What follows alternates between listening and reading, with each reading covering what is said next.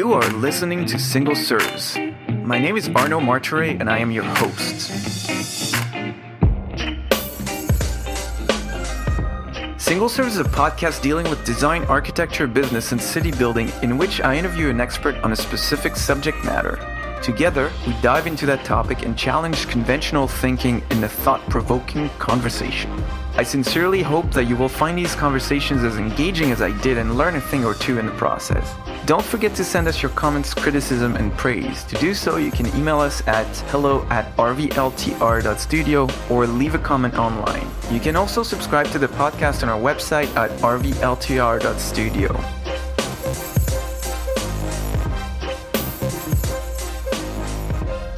James Millier is a British designer working in the fields of industrial design, branding, packaging, visualization, and UX and UI. A keen observer of human behaviors, he has been interested in unusual solutions to common problems for as long as he can remember.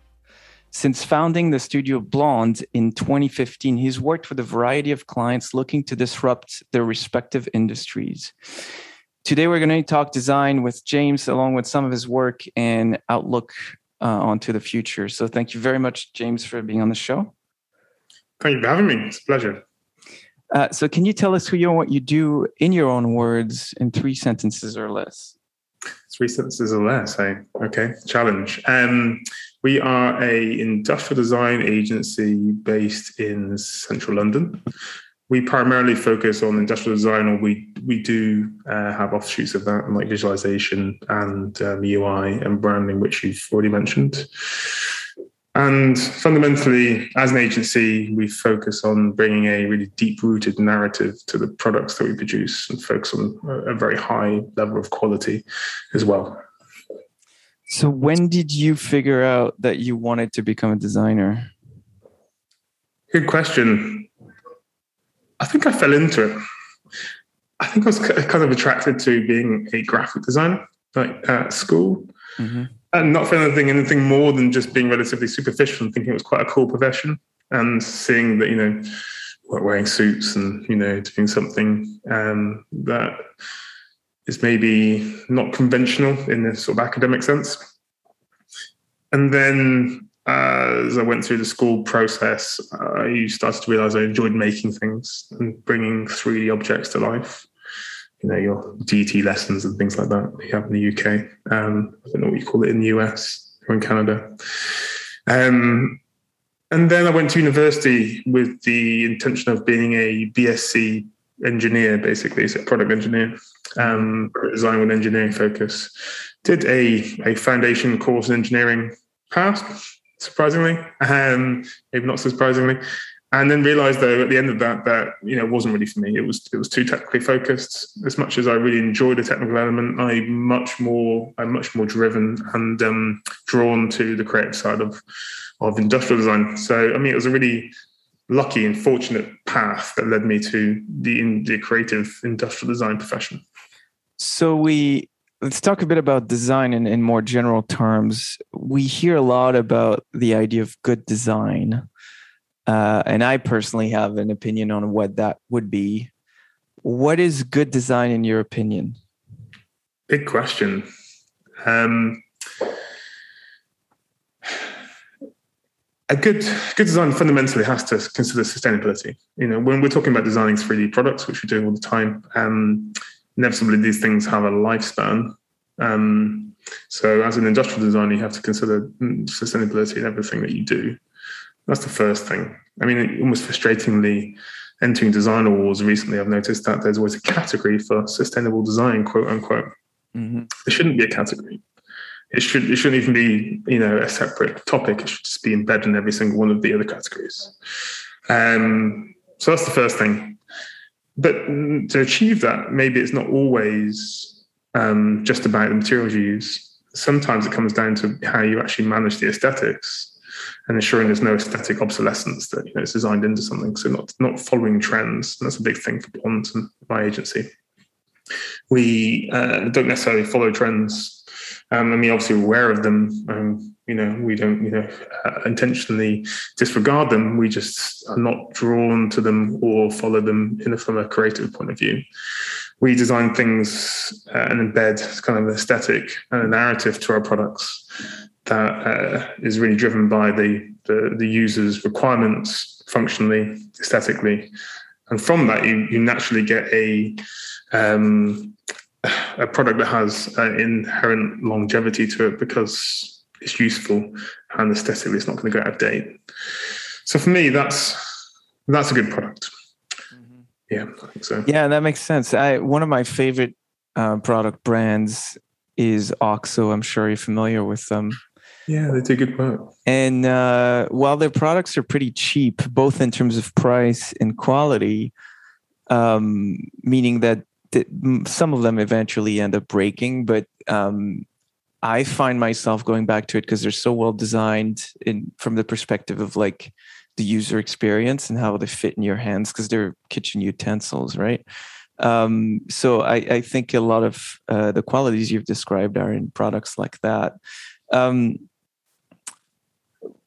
So when you start designing a product, like, you're given a brief, how do you go about making sure that all the things you've described are part of it? And what are some of the challenges you face when you're coming up with a new product for a client? It's interesting to circle back to your first point that you mentioned OXO. So we work with one of their biggest competitors here in the UK. I think it's slightly larger, called Joseph. We designed a water bottle for them recently. Have I would say a very similar stance and benefits to their consumers. They're always looking for a USP that is actually beneficial. It's not just a gimmick. It really does solve a problem.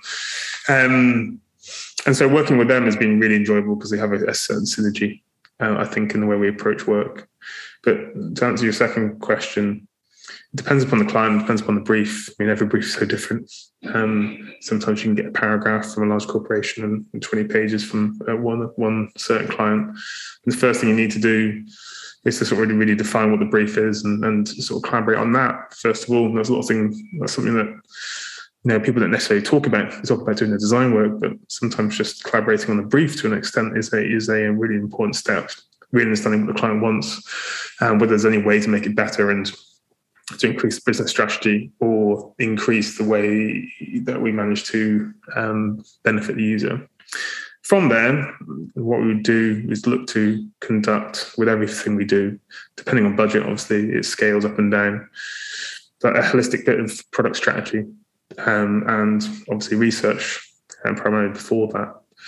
And that allows us to identify market opportunities from a commercial sense, but more importantly, functional requirements, and often functional requirements that the user wouldn't know they even had, that help us answer problems and create a really meaningful and useful product. And so a big part of design, both industrial and I think in any other area of design, architecture, interior design, graphic, is really to take the brief, kind of study it, do your own research, so to speak, and see if you can come up with maybe a better brief or a better solution to the client's problem. So that's pretty well understood by designers. Do you ever walk away from a client because you don't understand the brief or the brief doesn't mesh with what your firm's about, or you always try to maybe show them a different way or a different path, or maybe an entirely different solution? All of the above, actually, to an extent. I would never walk away from a brief to understand it. We always make sure that we understood, first of all, before walking away. Mm-hmm. But we regularly turn down work. Just yesterday, we turned down work for a vaping product. I don't know, for us as an agency, none of my staff and me would want to be involved in anything nicotine related. So that's the first thing. That's to gel with the studio and what everyone's happy working on. You've got to think about your staff as well as overheads and just your general morals. Obviously, it's been quite a fortunate position like we are to be able to turn down work like that, which is generally quite highly paid. We will turn down work after collaborating on a brief, if we think that it's not going to be successful, actually bring benefit or have a reason to exist. That's the big one. If it doesn't have a reason to exist, essentially it's purely commercial and just for financial sake. We've turned down a few projects eventually after sort of fleshing out the brief for the client because it is clear that it will potentially be landfill waste in a year or so's time and sold cheaply, and just to make money primarily, unless it has some kind of drive behind it to better human existence or make people's lives better or easier, then we wouldn't necessarily take it on. Yeah, that makes sense. So can you speak a little bit to maybe your design heroes? Who are the people you respect, both in the industrial design world, maybe outside as well? I've been asked this question before, and there's maybe a cliche answer, but I've always enjoyed Dieter Rams's work and still do. Particularly from an industrial design point of view, particularly after Jonathan Ive and the Apple team were heavily inspired by his work. He's been popularized and almost a household name, I guess, but he is still an influence to some extent. There are several studios that have been operating for 20 plus years that I respect, continual output of good quality work. And then outside the industrial design world, or maybe crossing between industrial design and architecture, I've always enjoyed the likes of Arne Jacobsen and Bruno Munari, just from a design thinking point of view, and their ability to be able to create long-lasting objects, like really elegant analog objects, that will always be enjoyed for generations. Yeah, and it's interesting what you say about long-lasting objects that don't become obsolete, and you've touched on that a couple of times throughout this conversation. It seems like that's a common thread across your work, but are there other kind of design principles or a kind of philosophy or common threads that you can talk about that are very important to you? Could you provide an example potentially, and then I will? Well, similar to what you just said about obsolescence, designing objects that people will enjoy for a long time and not just discard because 2 years from now it looks like it's out of date, right? Or it's been replaced by the latest gizmo. So maybe to reframe that question, like speak about if you have any kind of principles that you can lay out that you have written down, or your philosophy about design and kind of how you approach each project. There's three main principles that make up what we call conscious design. These are, first of all, we would say that every product needs to be useful. So it should be have a purpose and a positive impact on the user's life. If it's not useful, what's the point of it existing? Mm-hmm. Second, needs to be deliberate. So no detail is superfluous. I think you can see that in our work. Everything's been stripped back. I quite often say to the designers when I have design reviews, why do we have these like three separate details in this one product? Can we split it across and make sure that there is a particular meaning for that detail existing?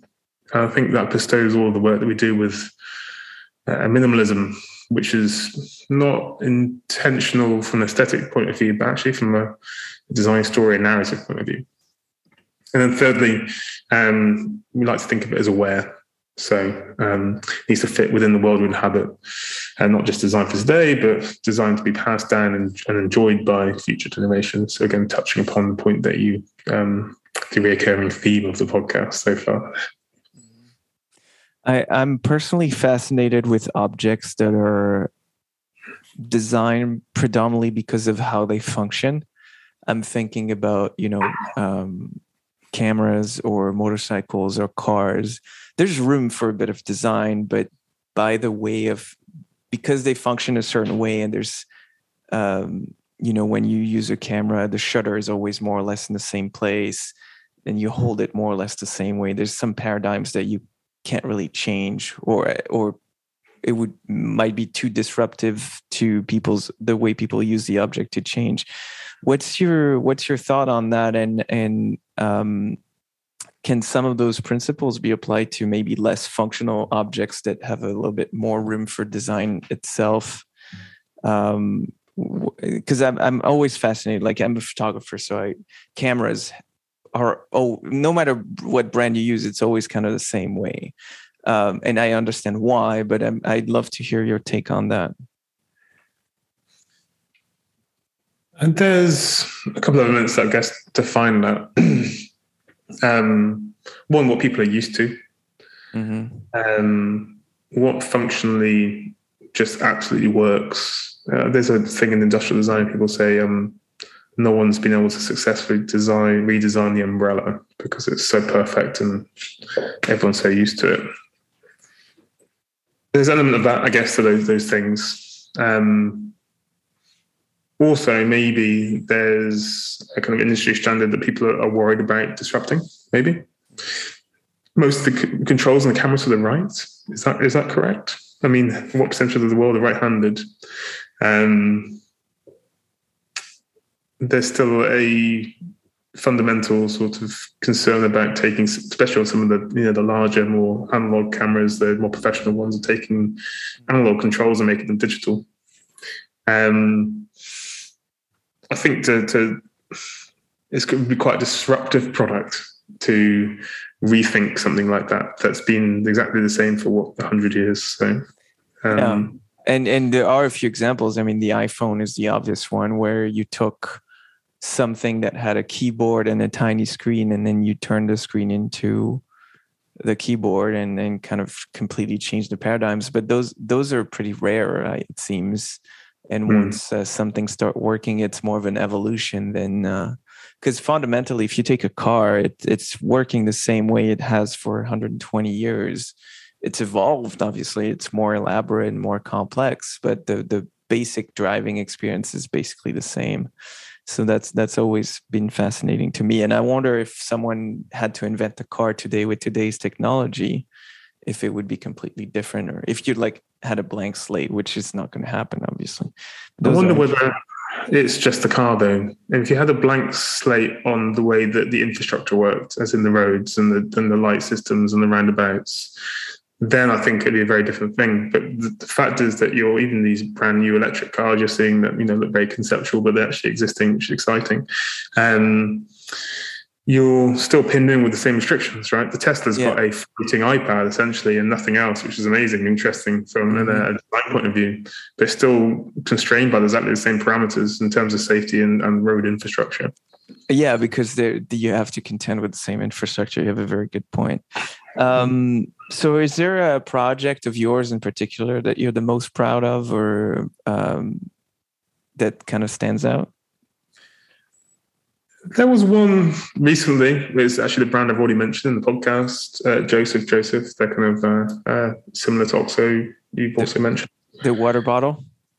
Yeah, that one particularly. I mean, it's a very, very difficult space to innovate in if you're not just sticking technology in something. I mean, people have put, LEDs and UV cleaning elements in water bottles, which is arguably innovative and useful, but eventually will time out and break.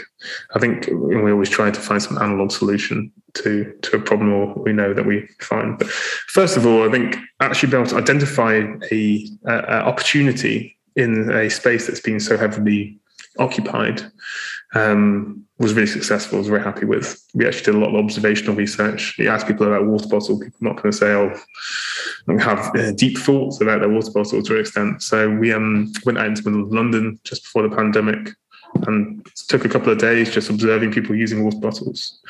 And what we found was people on their phone had the water bottle in their hand, newspaper, and they're kind of struggling with this cap they've taken off.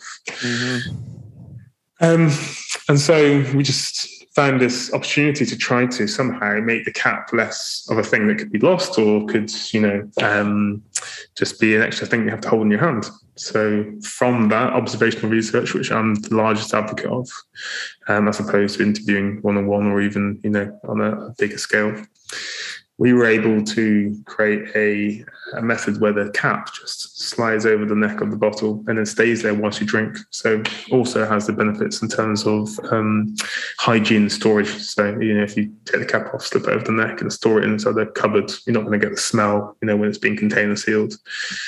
That I'm particularly proud of, and even more so proud of it that people don't recognize it. It goes slightly unnoticed, which from a commercial point of view is a bit frustrating. There needs some messaging to sort of show you that you can use this function.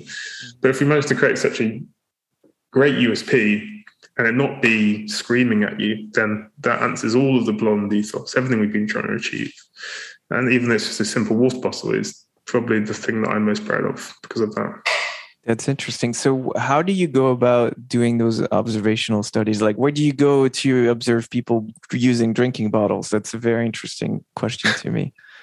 Yeah, it's a bit of spying, isn't it? And obviously you don't want to take too many pictures because it's not, it's a bit strange. But yeah, we went out to London, the Underground tube, particularly where it's hot, Central Line. And luckily it was summer. So we saw, people carrying water bottles constantly. Typical sort of tourist hotspots in London, like Trafalgar Square and the Tate Museum, and various other places in London. And just I sat there and observed. Basically, took a couple of tube stops, sat on some benches, watched people going about their lunch break with their reusable or non-reusable water bottle, and just how they were carrying it, how they're using it, how they're drinking from it. Yeah. So you basically get paid to people watch. Basically, this is a great job. Hey, that's amazing. So you've alluded to that in the talking about the bottle, like the use of technology and industrial design, and I think that's a great segue to talk about more how big tech, or how tech in general, is getting used in industrial design, and how do you see that looking in the future? It's a difficult thing to respond to. I think there's some exciting opportunities from an industrial design process with technology and how you present your work to clients, augmented reality and VR. From a product point of view, there are some great opportunities for us to be able to, better the world we live in, especially with, for example, EVs and electric transportation and e-mobility in general. What would be maybe a dream project? Maybe there's an assignment that you've thought about that you'd like to get, but you haven't gotten a chance to. What would that look like to you? I'm a furniture designer by trade. So I actually have a degree in furniture design. And I think actually a dream project now would be some expanding our furniture portfolio. So a desk chair, something that really benefits the ergonomics of and benefits just the way that people sit and their posture and general ergonomics of working. That would be an absolutely lovely project. That would be a dream project. Also, because it's relatively large, when you run an agency, small projects, as much as they're really fun, it's nice to have a long, large project that takes a while to develop and you can really get your teeth sunk into. That, and then my answer is always the same. I mean, I've been asked it 1 or 2 times. As an agency, I always ensure that we have a variety of work coming through the door. I mean, we design within the same month coat hangers and refrigerators and air conditioners and glass Tupperware. So the variety is really important, I think, just to ensure that everyone is on their toes and interested, and every day is different for them, and enjoy coming into work. And so the dream brief is one that's different to the previous brief, which is a slightly non-answer, I suppose, but it's true. So it's a very designer answer. Yeah. One of the last questions I have for you, it's a bit on the lighter side. Like, where does the name Blonde come from, and what does it mean to you? On the lighter side, but it has a long answer. I had a podcast a couple of weeks ago, and apparently the person did lots of question asking for the audience beforehand to say, what are your questions for James? And it was the main asked question, apparently. I understand why. I was looking for names for a long time, and I did lots of workshopping sessions with my friends, and I was trying to create this name that had this meaning and the way that, we bring design details together, and there's some process we're looking to adopt as an agency. And the first name that I landed upon, I thought, that's it, was a name called Cohesion, right? It was Cohesion. And I thought, we both thought, that's it. We found a name. The person I was working with at the time has actually recently come back to the business. And we went to bed and woke up, and we'd both forgotten what the name was. So it was quite evident that wasn't the name, because it wasn't memorable. So from there, I was on a quest to look for something memorable. And in doing so, I was thinking about lots of different band names or company names or anything that sticks out in my head. And there's two that always stuck out in my head, which were Acne, which is a clothing brand, and Red Hot Chili Peppers, not a band I like, but I remember their name for some reason. I'll think about them. Mm-hmm. And I was trying to analyze. Do you know what the Red Hot Chili Peppers' first name was? No, go on. So if I remember correctly, because it's a bit long and complicated, it's the Miraculously Majestic Masters of Mayhem. I did know that. I was a big fan of their first couple of albums, particularly Californication. So I had heard that, I think. Yeah. Interesting. It's much better, Red Hot Chili Peppers, must admit. More memorable. Yeah. It's probably a bit too punk, maybe for what they're doing now. Yeah, maybe. And so basically, I was analysing those, and I thought they were really interesting case studies, because you don't think about the actual chili pepper when you think about Red Hot Chili Peppers. You think about the band, and and likewise with Acne, you don't think about spots. Again, I'm not still haven't looked at that. Probably should, but I think it's a French band. I think it means something else in French, maybe. But anyway, you think about the really beautiful bits of clothing they make, particularly if you know the brand. And therefore, I was looking for a name that, stuck out in people's minds, they remembered. Equally, it needed to have some kind of meaning. I came up with the name of Blonde, basically based upon the colour of wood, so being relatively unobtrusive, not shouting, some kind of longevity to it aesthetically, as you've noticed, that's a running theme. And then also the added fact that it has this connotation of hair colour, which does make people smile and almost, laugh basically at you. Because of that, it doesn't get forgotten. I always give this example of when I was completely validated. I went into the room with LG UK one day. It was like really early days, my first time in the company. Mm-hmm. And one of the design directors said, as soon as you walked through the door, I think it was even before a hello, I expected you to be wearing blonde wigs. And he was taking the piss completely. Fine though, justified. But at that moment, as much as he was taking the mick, I knew that we'd, found a name that people would remember and ask about, as part of the joy of it. Do you go to meetings wearing blonde wigs?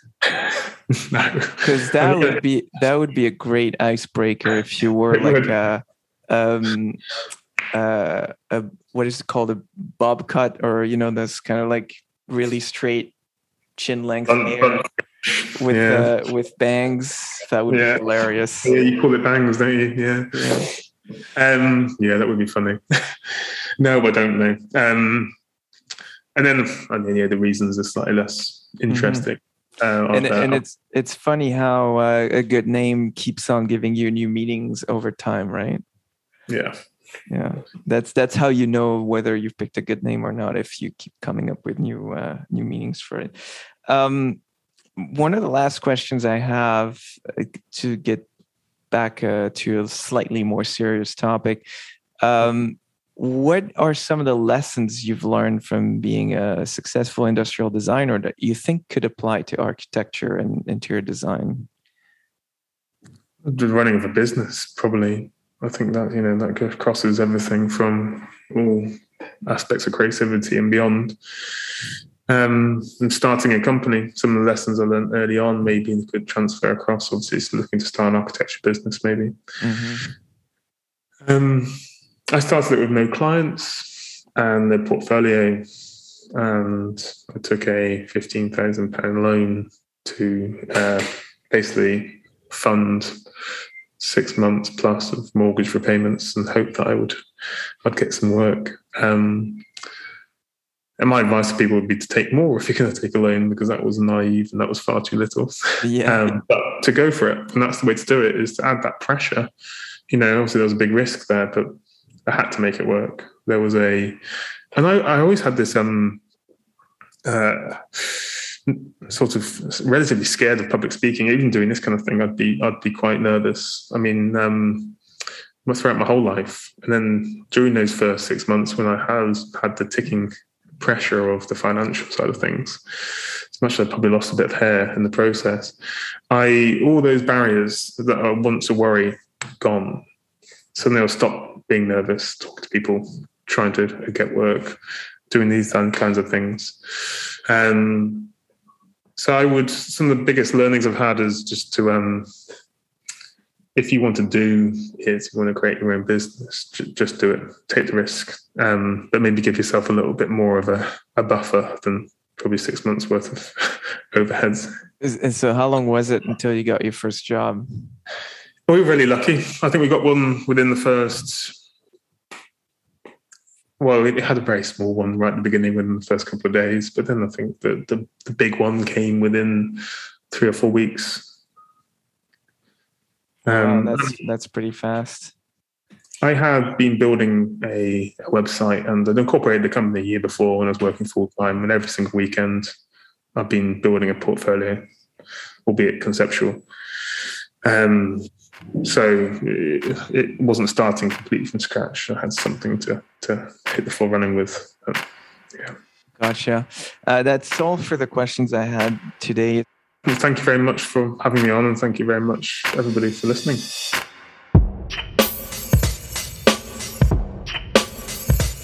Hey, Arno here. I hope you've enjoyed this episode and that you'll come back for more. Please share with your friends and colleagues, and remember to subscribe on our website at rvltr.studio. Until next time, ciao.